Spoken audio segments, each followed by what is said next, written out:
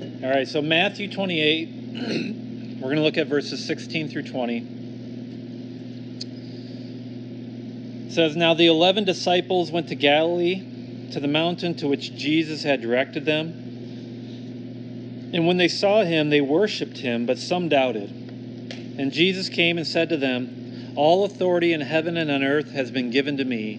Go therefore and make disciples of all nations, baptizing them in the name of the Father, and of the Son, and of the Holy Spirit, teaching them to observe all that I have commanded you. And behold, I am with you always to the end of the age.'"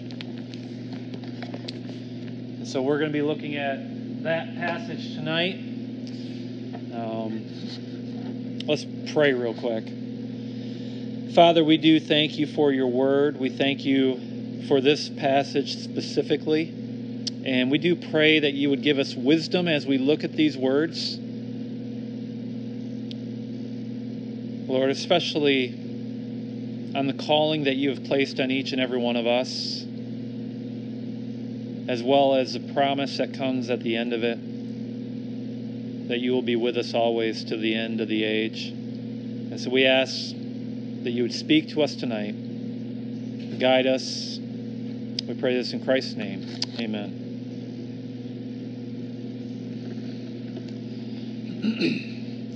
On a dangerous sea coast where shipwrecks often occur, there was once a crude little life-saving station. The building was just a hut, and there was only one boat. But the few devoted members kept a constant watch over the sea, and with that thought for themselves, went out day and night tirelessly searching for the lost. Many lives were saved by this wonderful little life-saving station, so it became famous.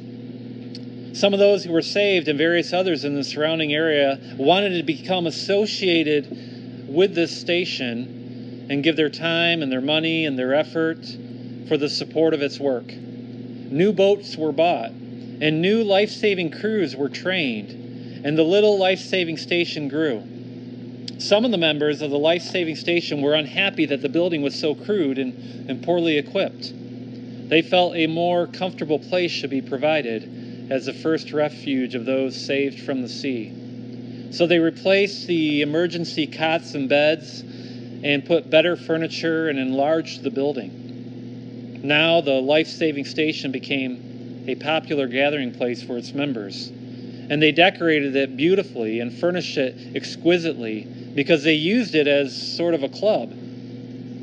Fewer members were now interested in going to sea on life-saving missions, so they hired lifeboat crews to do this work. The life-saving motif still prevailed in the club's decorations, and there was a liturgical lifeboat in the room where the club held its initiations. About this time, a large ship was wrecked off the coast, and the hired crews brought in loads of cold, wet, half-drowned people. They were dirty and sick, and some of them had black skin and some had yellow skin. The beautiful new club was considerably messed up. So the property committee immediately had a shower house built outside the club where the victims of shipwrecks could be cleaned up before coming inside. At the next meeting, there was a split in the club membership.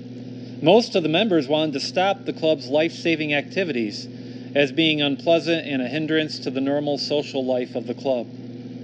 Some members insisted upon life-saving as their primary purpose and pointed out that they were still called a life-saving station. But they were finally voted down and told if they wanted to save lives of various kinds of people who were shipwrecked in those waters, they could begin their own life-saving station down the coast a little ways, which they did.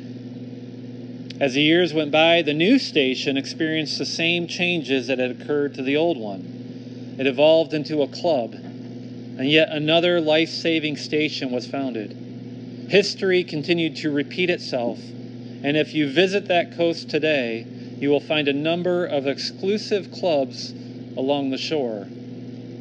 Shipwrecks are frequent in those waters, but most of the people drown. The first time I heard this story was in the summer of 1995. a pastor shared this same illustration to a group that I was a part of back then. And it always stuck with me, for it speaks on how the mission of Christ's church can be forgotten and lost over time. And while the point of this illustration is to speak to churches who lose their way, I believe it can speak to individual Christians as well. For how often do we go about our lives not really thinking about what it is that Jesus has called us to? In the business world, this is called mission creep. It's where you get distracted by so many other things that you end up forgetting the purpose that your business was founded upon. And I think as Christians, we too can suffer from mission creep. We get that distracted by everything else that the world has to offer to us, that we neglect the very calling that Jesus has placed upon our lives. And so my hope is that tonight we can kind of reorient ourselves to the mission of Christ's church, to the mission that Jesus himself gave to his disciples, and that we would find that calling in the Great Commission. So what are these words that we call the Great Commission? These are the last words that Jesus gave to his disciples before he ascended into heaven, right?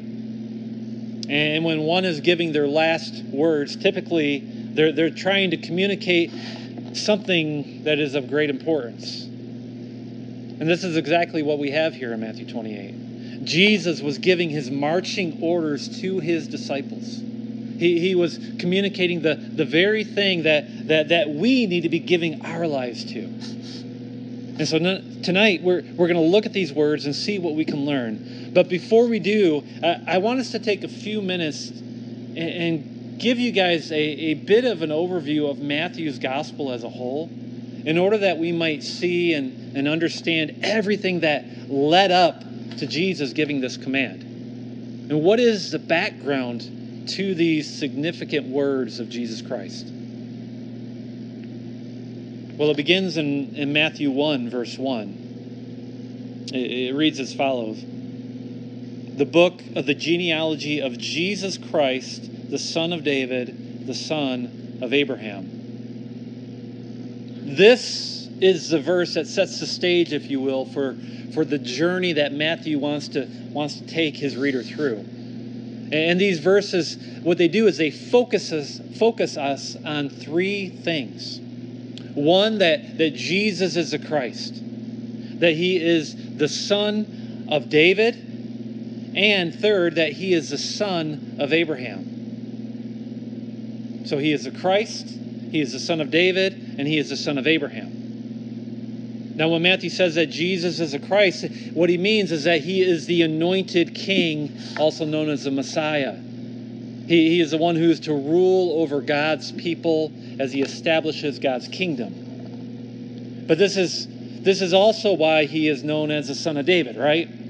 For David was promised by God that his house and his kingdom would endure forever, that his throne would be an eternal throne. And yet Jesus is also the son of Abraham. And what do we know about Abraham? That in the book of Genesis, God had made a covenant with Abraham that through Abraham's offspring, God would bless all the nations of the earth. And so this is who Jesus is. He is the Christ. He is the King of Kings, the Lord of Lords. He is the son of David, sitting upon that eternal throne and ruling over an eternal kingdom. And he is the son of Abraham, through whom all the nations of the earth find blessing through God.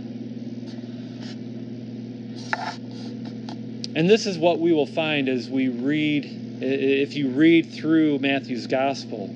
For not only is it an account of Jesus' life, death, and resurrection, but it is also an account about a kingdom and its king. And so you will discover quotes within Matthew of many Old Testament scriptures that find their fulfillment in Jesus. Prophecies concerning the restoration of God's kingdom, or the kingdom of heaven, as Matthew often puts it. And then in Matthew chapter 4, we hear the message of the kingdom first taught as Jesus began his ministry in Galilee, of all places, right? Matthew 4, verse 17 says this: From that time, Jesus began to preach, saying, Repent, for the kingdom of heaven is at hand. And so the call to the sinner is that of repentance. And the reason that the sinner needs to repent is because the kingdom of heaven is at hand. And so what does that mean? It means that the king has arrived, and that the king has come to judge his people, to judge all those who are loyal and those who are not loyal. And then shortly later in Matthew chapters 5 through 7, we see the wisdom of Christ's kingdom as Jesus first teaches us through the Sermon on the Mount. And so this king isn't just a king who's on a path of war. Rather, he is a king who is a teacher king. He is guiding his people. And then after that, Matthew gives us an account of the power of the kingdom, right? We see many stories where Jesus heals the sick, where he casts out demons and performs many miracles. And then Matthew gives witness to the expansion of the kingdom as well, as Jesus also enters into Gentile territory and brings the same saving message to those who are not Jews. And then later in Matthew's gospel, he places the focus on Jesus' kingly glory. If you remember, Christ went up onto the Mount of Transfiguration, where he revealed his godly nature to 3 of his disciples. And then shortly after that, Matthew shows us the majesty of Jesus' presence as Jesus rode into Jerusalem to shouts of Hosanna to the Son of David. And yet he was a humble king, was he not? For he did not ride in on any war horse or on any chariot. Rather, he rode in on a lowly donkey. And yet when he did arrive, Matthew describes the impact of Christ's holy justice as he cleansed the temple courts, driving out the money changers and the sellers of doves.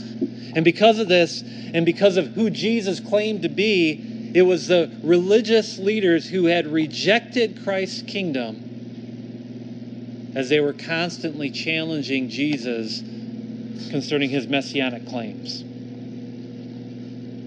Even so, Matthew then gives us a glimpse of the eschatological or the future hope of the kingdom's consummation at the end of the age, when Jesus gives his last sermon, his Olivet Discourse. This then led to the shocking turn of events as Matthew goes into full detail concerning the horrific sight of Jesus being arrested, tried, and sentenced to die on a cross. It was Christ who suffered for our sake when he wore that crown of thorns upon his head. When nailed above him was a sign that read, "This is Jesus, King of the Jews." And yet not even death could restrain such kingly glory, as 3 days later the tomb was found empty, because Christ had risen just as he said. All right? He has now defeated death and has brought victory to all who turn from their sins and trust in him. And now here, in these last verses of Matthew's gospel, we are left asking the question, now what? Now that we know who Jesus is, now that we know his kingly nature, now that we know his glory, that we know all that he has done to rescue his people, to rescue us from our fallen state, what are we as his disciples supposed to do? Let's look at this last section of Matthew's gospel and find out. Look at verses 16 and 17 of Matthew 28 one more time. It says, Now the 11 disciples went to Galilee, to the mountain to which Jesus had directed them. And when they saw him, they worshipped him, but some doubted. So the setting of Jesus' final words before his ascension was in the very same territory where Jesus had first declared the arrival of the kingdom, right?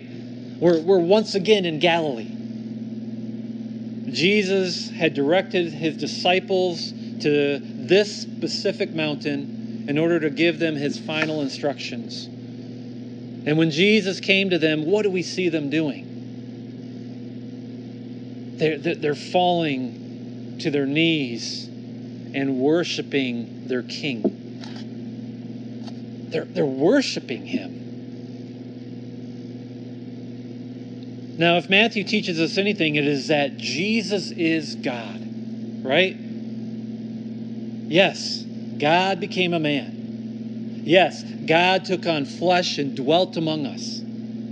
Jesus is God, and he is worthy of our worship. And so now we see these 11 men with their risen King worshiping him on this mountain in Galilee.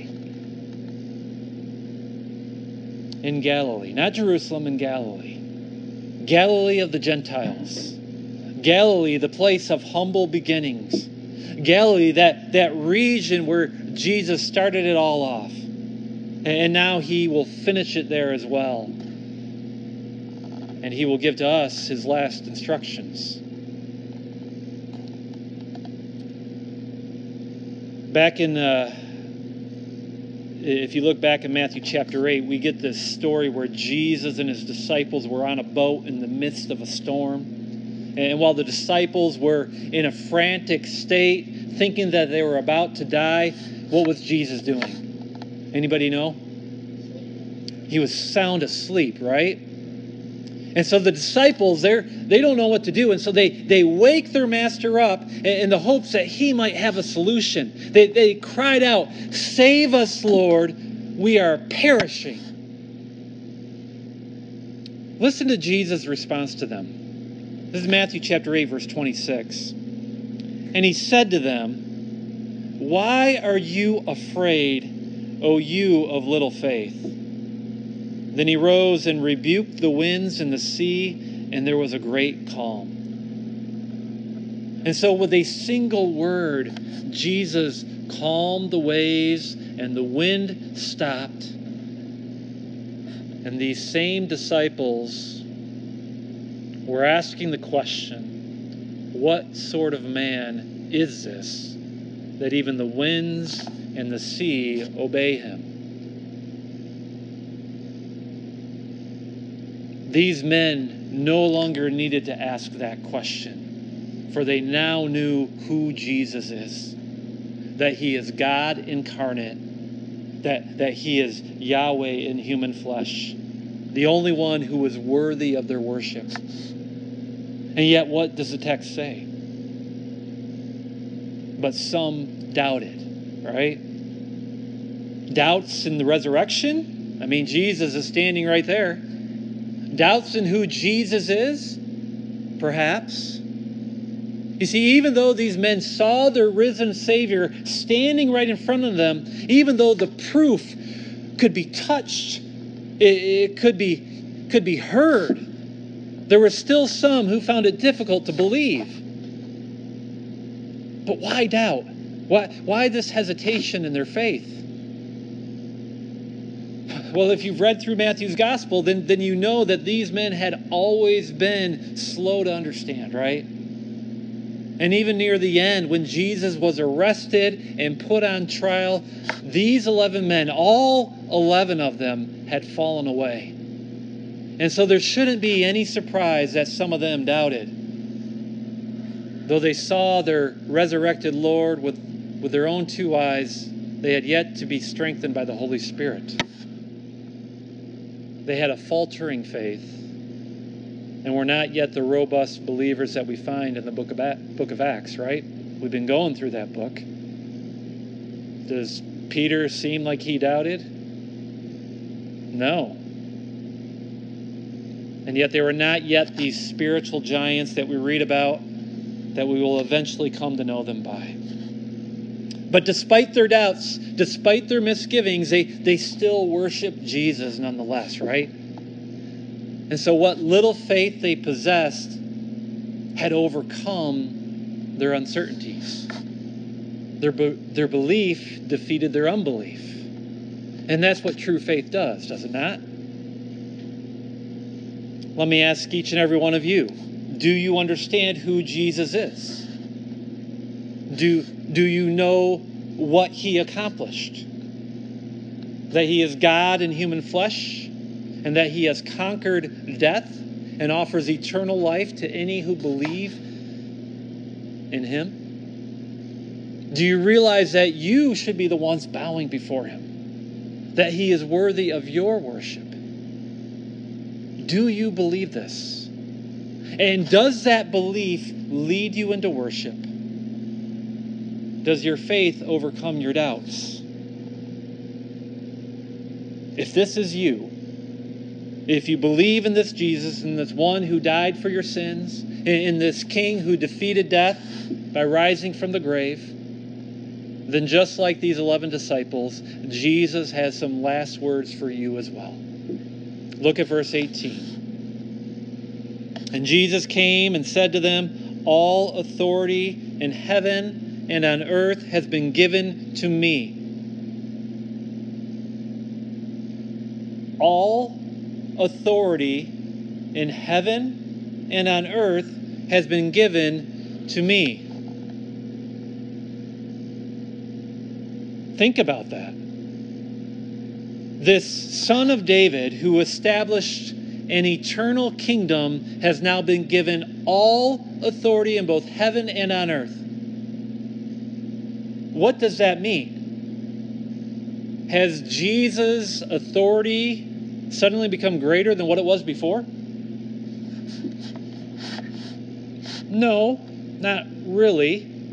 Rather, what we see being expressed here is that the realms in which Jesus now exercises his authority have expanded. You see, during his earthly ministry, Jesus chose to limit himself for our sake. This is why in the wilderness, when he was being tested for 40 days and 40 nights, the devil took him to that high mountain, right? Where he offered to him the kingdoms of the world if he would just bow down and worship him. You see, what Satan was doing here, he was offering Jesus a way to bypass the cross. Listen, at any moment during his earthly ministry, Jesus could have just taken control with a snap of his finger. That's the type of authority he had. But he chose not to. Instead of ruling with an iron fist, he followed his Father's will and worked towards the salvation of sinful man. He chose the path of humility rather than the path of power.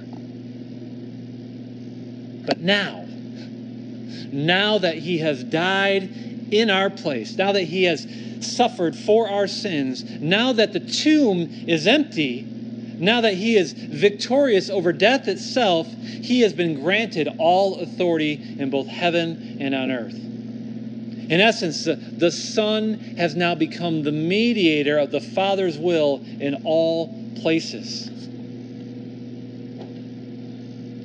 Look at Daniel chapter 7, verses 13 and 14. We see this prophesied back then. This is Daniel. He says, I saw in the night visions, and behold, with the clouds of heaven, there came one like a son of man. And he came to the Ancient of Days and was presented before him. And to him was given dominion and glory and a kingdom that all peoples, nations, and languages should serve him. His dominion is an everlasting dominion which shall not pass away, and his kingdom one that shall not be destroyed. Ring any bells? What Daniel is describing here is actually Christ's ascension, right? This prophetic scripture was about to be fulfilled before these disciples' very eyes.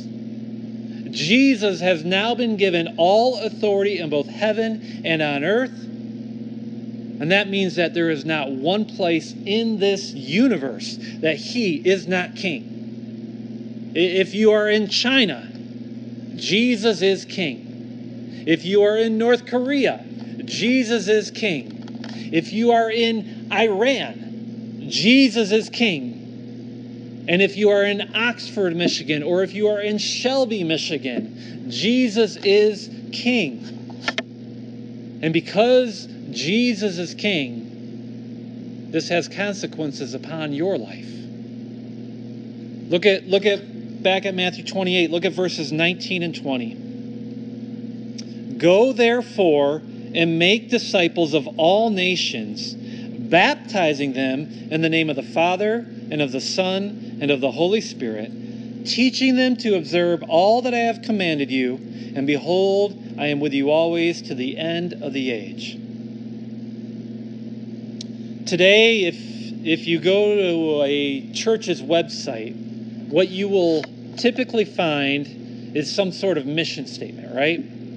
And these mission statements, they can be all over the map, depending on that church's biblical fidelity, right? I want to read to you a few that I found in order to kind of paint you a picture. The first one actually comes from the church I used to pastor. So First Congregational Church of Allegan, their mission statement says, our church exists to introduce people to Jesus Christ and to train those who already know him. It's not bad, right? And this one kind of actually gets at the heart of Christ's words in the Great Commission. How about this one? This comes from Salem Lutheran Church. Imperfect people risking it all to make Jesus real, one life at a time. Now this one's short, it's catchy, it's kind of edgy, right? Yet it kind of lacks clarity. It could be interpreted in a number of different ways, but I kind of see where they're going with this one. Well, let me throw one more out at you. This is from University Church in Chicago. This is long, too. Mission statements shouldn't be long.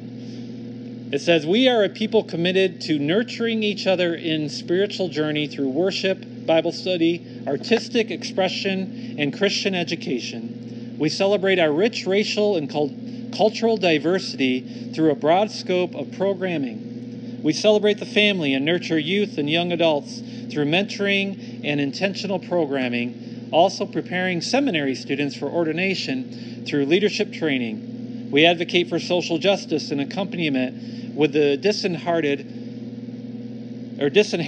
of all geographies and circumstances. We partner with those of other faiths and backgrounds and share in collective work and responsibility and cooperative economics. I don't know if you know what all that means. I don't. And as far as I can tell, this really seems to have nothing to do with the Great Commission. In fact, the last part almost seemed like it has to do with the opposite of the Great Commission. Now, when you look at these mission statements, we have the good, the okay, and the really bad, right?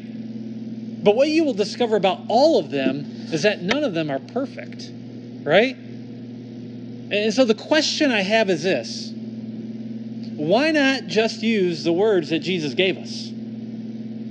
Why not just use the Great Commission as your church's mission statement? I mean, it's already perfect, and it doesn't need to be changed. So what is the mission of the church? Well, the first thing we see is this command to go, right? Jesus says, go therefore. In other words, because Christ has been given all authority in heaven and on earth, you are now to be active in his kingdom work. You are not to be idle. Rather, you are to be moving forward. You are not to sit still, but you are to go. But to go and do what? Because Jesus has all authority, you are to go and make disciples. So what does it mean to make a disciple? Well, it means to bring a person into a relationship of that of a student to a teacher. For that's what a disciple is. It is a student who is following a master. And so to make a disciple means to find someone who is not following Jesus and then change that person into someone who is now following Jesus. But how does such a drastic change come about? How does someone who has either rejected Christ or have not even known about Christ suddenly become his follower? Well, it's through the proclamation of the gospel, right? Through the preaching of the good news. In other words, we as Christ Church are called to evangelize. We are to call out the sin of those who are in danger and warn them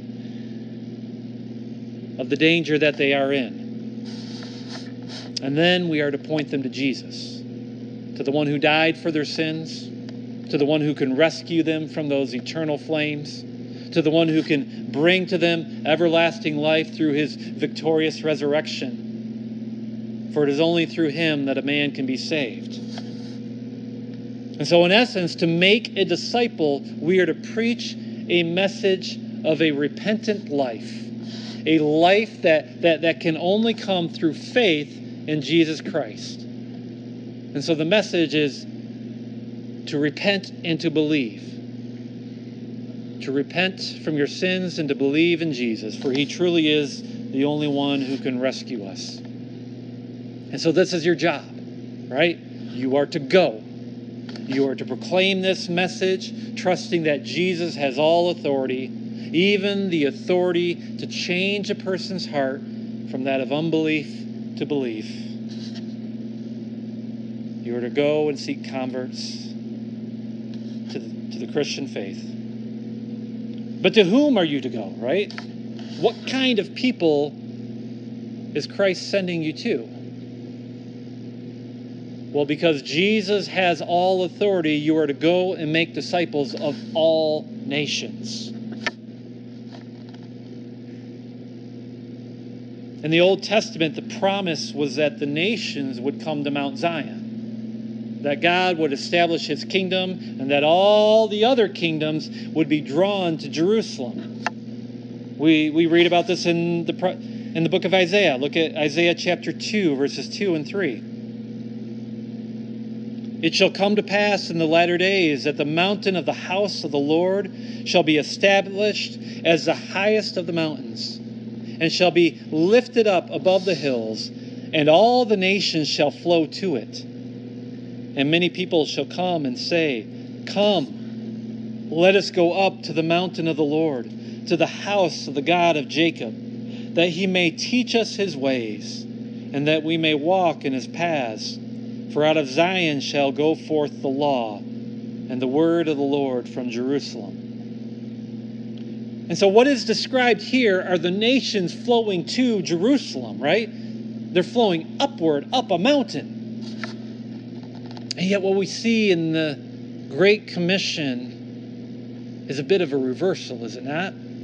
The flow is no longer inward, rather it is outward. Instead of the nations coming to Zion, Jesus is bringing Zion to the nations. And he is using his church to do so. And so we as disciples of Jesus, we are to go forth. We are to move outward. We are to take this message to every tribe, to every tongue, and to every kingdom. You see, the nations will not stream to Zion until Zion streams to them. And that's because Jesus is not just a Jewish king, but he has dominion over heaven and earth. He is the son of Abraham, remember? Whose blessing spreads to every nation, every people group. And so it is to them that you are to go. You are to go to the people of Oxford. You are to go to the people here in Shelby, Michigan. You are to go to the people throughout the Midwest, People on the East Coast, people on the West Coast, people in Europe, people in Africa, people in Asia, people in Australia, North Americans, South Americans, and even the islands, right? Big and small ones. Understand this. There is no place on this earth where you have not been commanded to go. To go and proclaim this good news. And so your aim should be to share the gospel to all people without distinction. And no, this is not an easy task. For not everyone is going to receive you well. And just as the world hated Jesus, so too the world will hate you. You may be ridiculed. You may be mocked. You may be called to suffer hardship. You may even have to die for your King. Yet you are to go nonetheless and bear witness to those around you, calling them to repentance and faith in Jesus Christ. For that is what a true disciple of Jesus does. He counts the cost, picks up his cross, and follows wherever his Lord leads him. And yet the job doesn't end with evangelism, does it? For once you make a disciple, once that person turns from their sins and places their faith in Jesus as their Messiah, then you are to baptize them, right? Baptize them in the name of the Father and of the Son and of the Holy Spirit. And we had some baptisms just recently, right? Did I get some hands of people who got baptized this summer? Awesome. And so when we baptize people, we are welcoming them into the kingdom as a brother and sister in the Lord. For if they truly do belong to Jesus, then they will desire to be obedient to Jesus. And so we are to help people on this journey, and that first step is through baptism. But baptism is just the beginning, right? For then Jesus, what does he say to us? He says that we are to teach them, right? Teach them to obey everything that he has commanded us. And so what are we to teach them? Everything, right? Not just a little, not just the parts that we like, but everything. And where do we find everything? In God's Word. This means that we need to be students ourselves. We need to be digging into our Bibles that we might become knowledgeable and be able to teach. And so my question for you is, how often are you in God's Word? Are you seeking out Christ's wisdom every day? And if not, why not? For it is in this book right here that we find wisdom greater than any other wisdom. So why would you not avail yourself to it? Listen, if you're going to be a true disciple of Jesus, then you must be a student of Jesus as well. But not only a student, but then you must pass it on to those who come after you. And so if you're going to be a true disciple of Jesus, then you also need to be a teacher of his word. This is your calling. Well, to summarize this all, because Jesus has all authority, you are to go. You are to be active in your faith. And you are to make disciples. You are to proclaim the good news of Jesus' life, death, resurrection, his ascension, that Jesus is now ruling from heaven above. And you are to proclaim this message to whom? All people, all nations, to every man, woman, child that God has placed before you. And then you are to baptize those people as you welcome them into God's kingdom. And then you are to teach them. Teach them to obey what? Everything, right? Everything that Christ has commanded you. And so we must be masters of God's word. And this is not an easy task. And in fact, it will require sacrifice on your part. And I see sleepy eyes out there with you kids. I know it's not easy to sit through a message like this. Don't worry, tomorrow will be much more fun. You'll have Mrs. Kim. She'll be teaching you guys. There'll be activities. I don't know. It'll be great. But it's sacrifice, right? But it's what Jesus has commissioned us to do. This is our birthright. And here's the good news. Jesus, he doesn't just give you this command and then push you out the door. No. What does the end of our passage say? What are Jesus' last words? And behold, I am with you always to the end of the age. And so our gospel calling doesn't end with a command. Rather, it ends with a promise. A promise of Christ's reassuring presence. Behold, I am with you always. Jesus, this one who has been given all authority in both heaven and on earth, he will be right by your side. He promises to be there, even to the end of the age. I mean, think about that. No matter where you are, no matter who you are witnessing to, this one who holds ultimate authority is right there with you. The King of Kings, the one who rules over everything, is going to be right by your side. And so if you are faithful to his calling, if you are true to his commission, then you cannot fail, right? And it doesn't get any better than that. It's like playing one-on-one basketball, except you have a teammate. And that teammate is Michael Jordan, right? Who's going to win that game? Yeah. Do you guys see it? When you are a part of the Great Commission, then you have teamed up with the only one who never, ever fails. And how encouraging is that? So, dear friends, now that you know who Jesus is, now that you know what Jesus has done, now that you know the type of authority that Jesus has, and now that you know that Jesus is with you, will you go?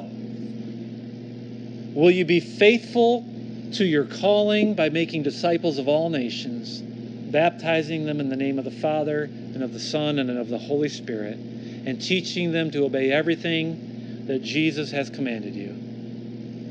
For if you will do this, then you will be in God's will. And when you are in God's will, you cannot fail, for you have Jesus right by your side.